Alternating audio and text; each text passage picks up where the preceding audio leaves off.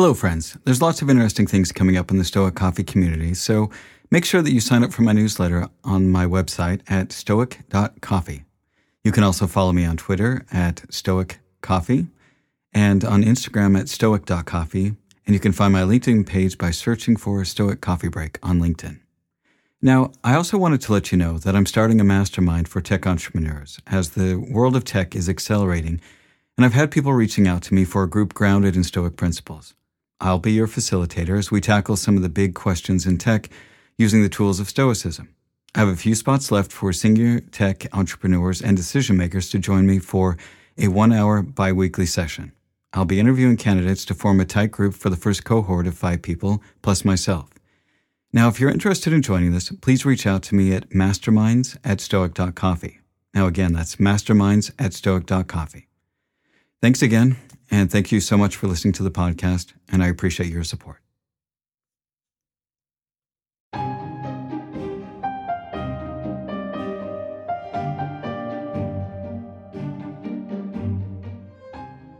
Hello, friends. My name is Eric Cloward, and welcome to the Stoic Coffee Break. More and more over the world, we're seeing that authoritarianism and violent and angry political hate groups seem to be rising up in countries all over the world. And I find this a kind of a disturbing trend. And as I was thinking about that this week, I wanted to talk about it on here because I think it's something that we all need to take a look at and that we can't really close our eyes to. Because one of the things that the Stoics talked a lot about is the idea of justice, that we need to make sure that we are rational and that we are fair in our dealings with everybody, all human beings. So as I was watching a lot of this stuff that's going on and these different groups that have been, coming into power and how they're just blatantly racist or, blatantly promote all kinds of violence against people that disagree with them. So I wanted to ask the question, as a Stoic, is it ever okay to hate somebody who belongs to a different group, regardless of what that group is? And I think you know the answer, but because we're logic and rational as Stoics, I kind of want to walk down some of this. So I guess the first question is why do other people feel like they need to hate on other groups? Why do they choose other people to single out, to hate them? I think usually this comes from people who are feeling like they are losing their way of life, that the things that they expected to have in their lives aren't coming to fruition. Maybe they are losing their jobs because their company is downsizing. Maybe they're losing their health care simply because, again, their company is downsizing them.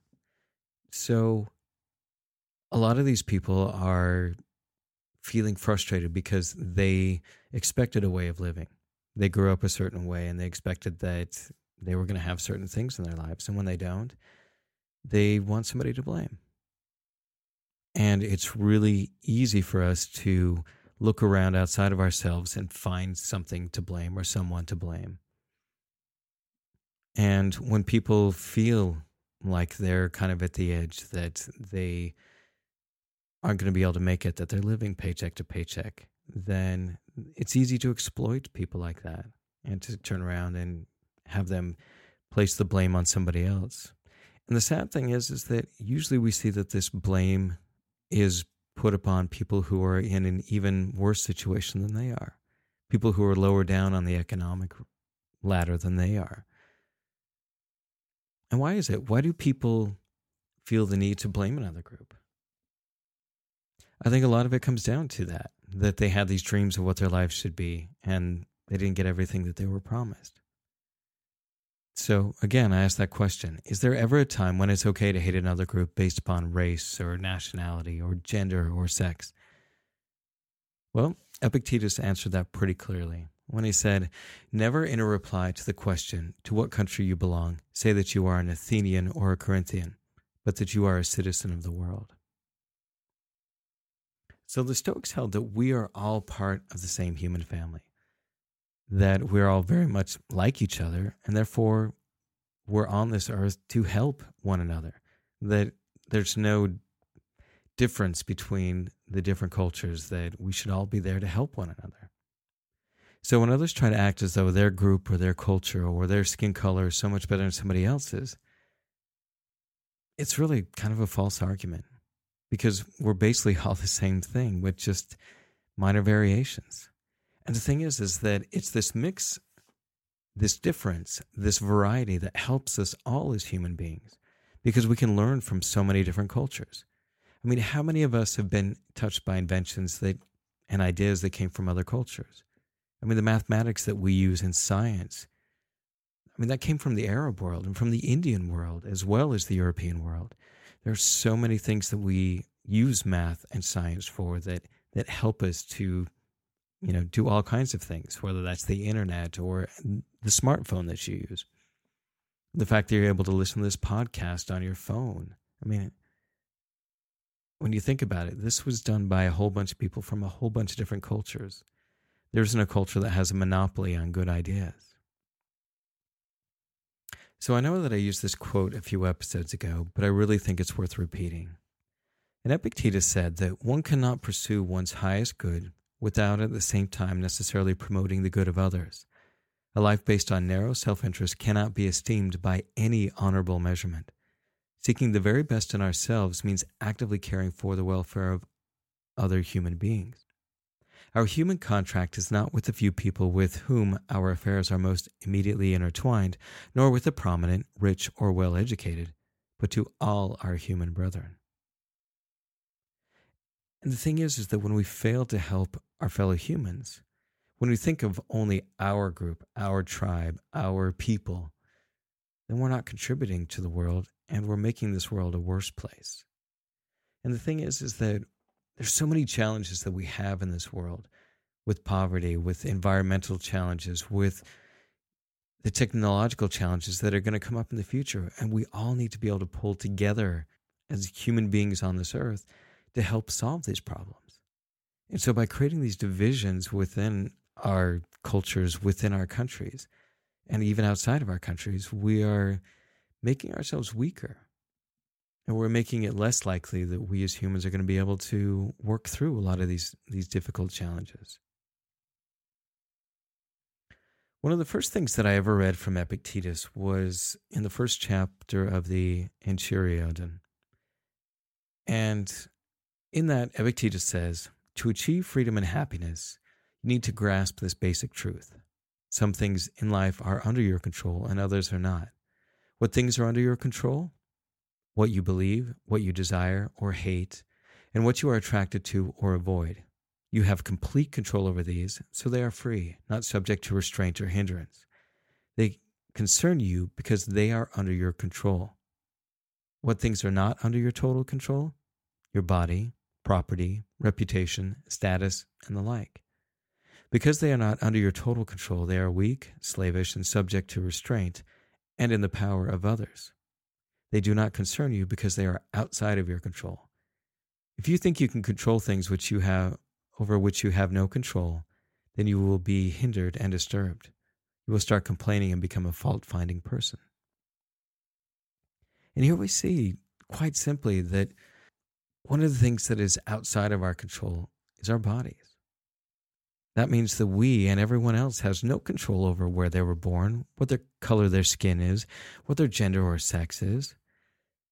And when we hate somebody for something that is outside of their control, there's nothing they can do about it to fix that.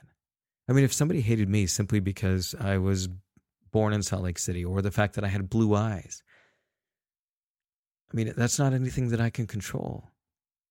That kind of hatred, just a blanket hatred of some other group for some attribute like that, I mean, it's completely irrational. And one of the things that the Stoics really push us on is making sure that we use rationality in all of our decisions. Marcus Aurelius said that whoever does wrong wrongs himself. Whoever does injustice does it to himself, making himself evil. And that to me is just so powerful, because when you allow hate to control the things that you do in your life, then you're no better than the people that you hate. You going out and having that kind of hate towards these people only shows that they're right. And when we give in to blame and hate and violence, then we damage ourselves. Like I said, we become just as bad, if not worse, than what we accuse the others of being. We're no longer the people that we're striving to be. I mean, at that point, we become the monsters. So Epictetus also said that events don't disturb people. The way that they think about events does. But our view of death, that it is something that we should be afraid of, frightens us.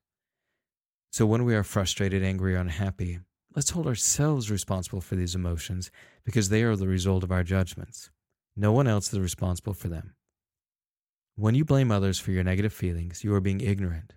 When you blame yourself for your negative feelings, you are making progress.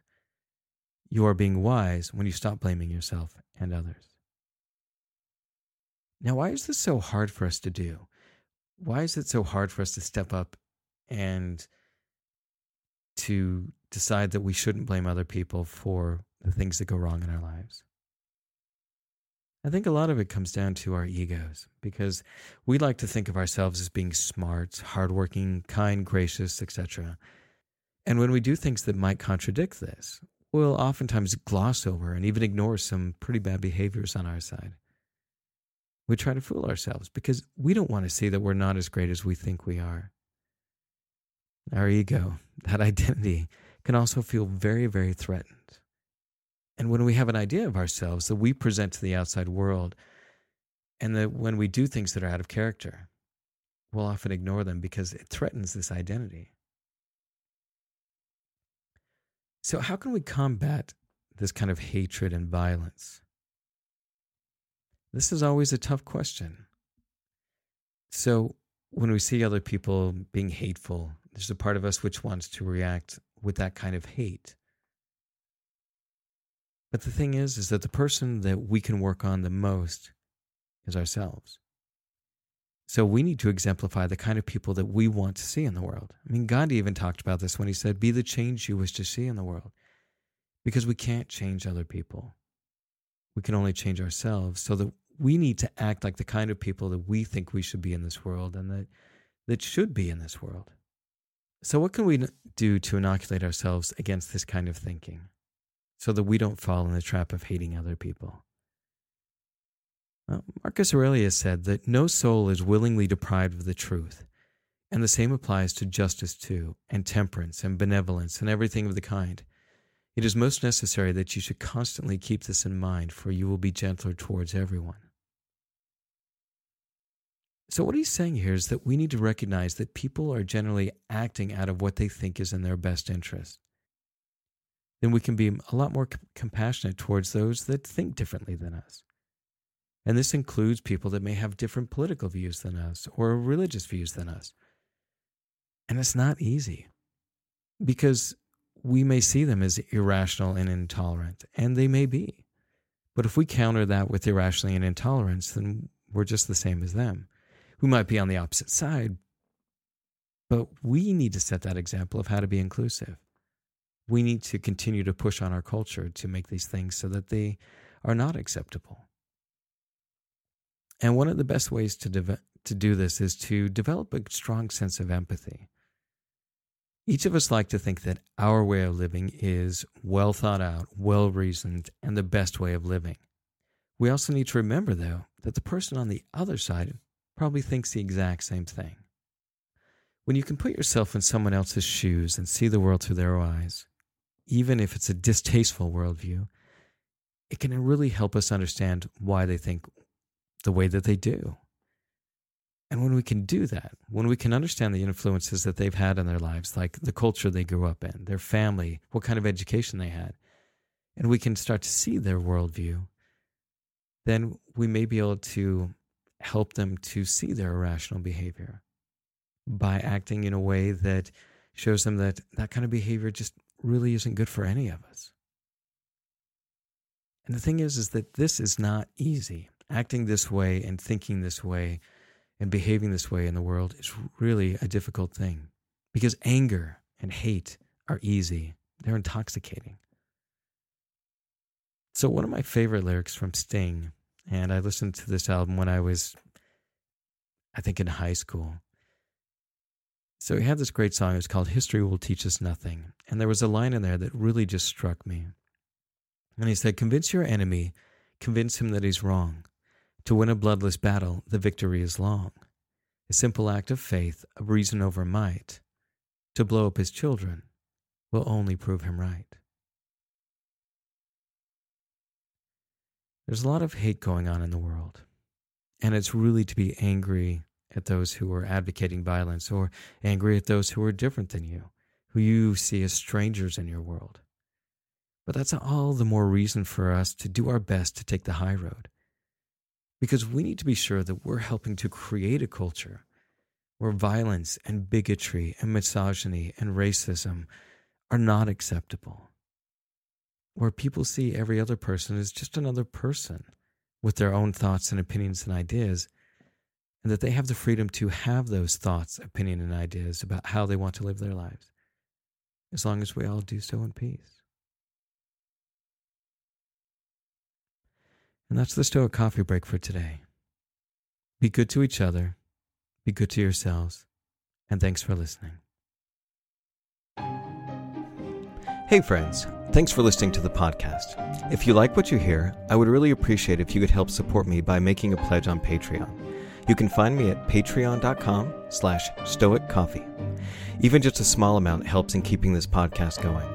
Also, head on over to my website at www.stoic.coffee and sign up for our weekly newsletter. And lastly, if you know of someone that might like or could benefit from this podcast, please share it with them. Word of mouth is one of the best ways to help this podcast grow. Thanks again for listening.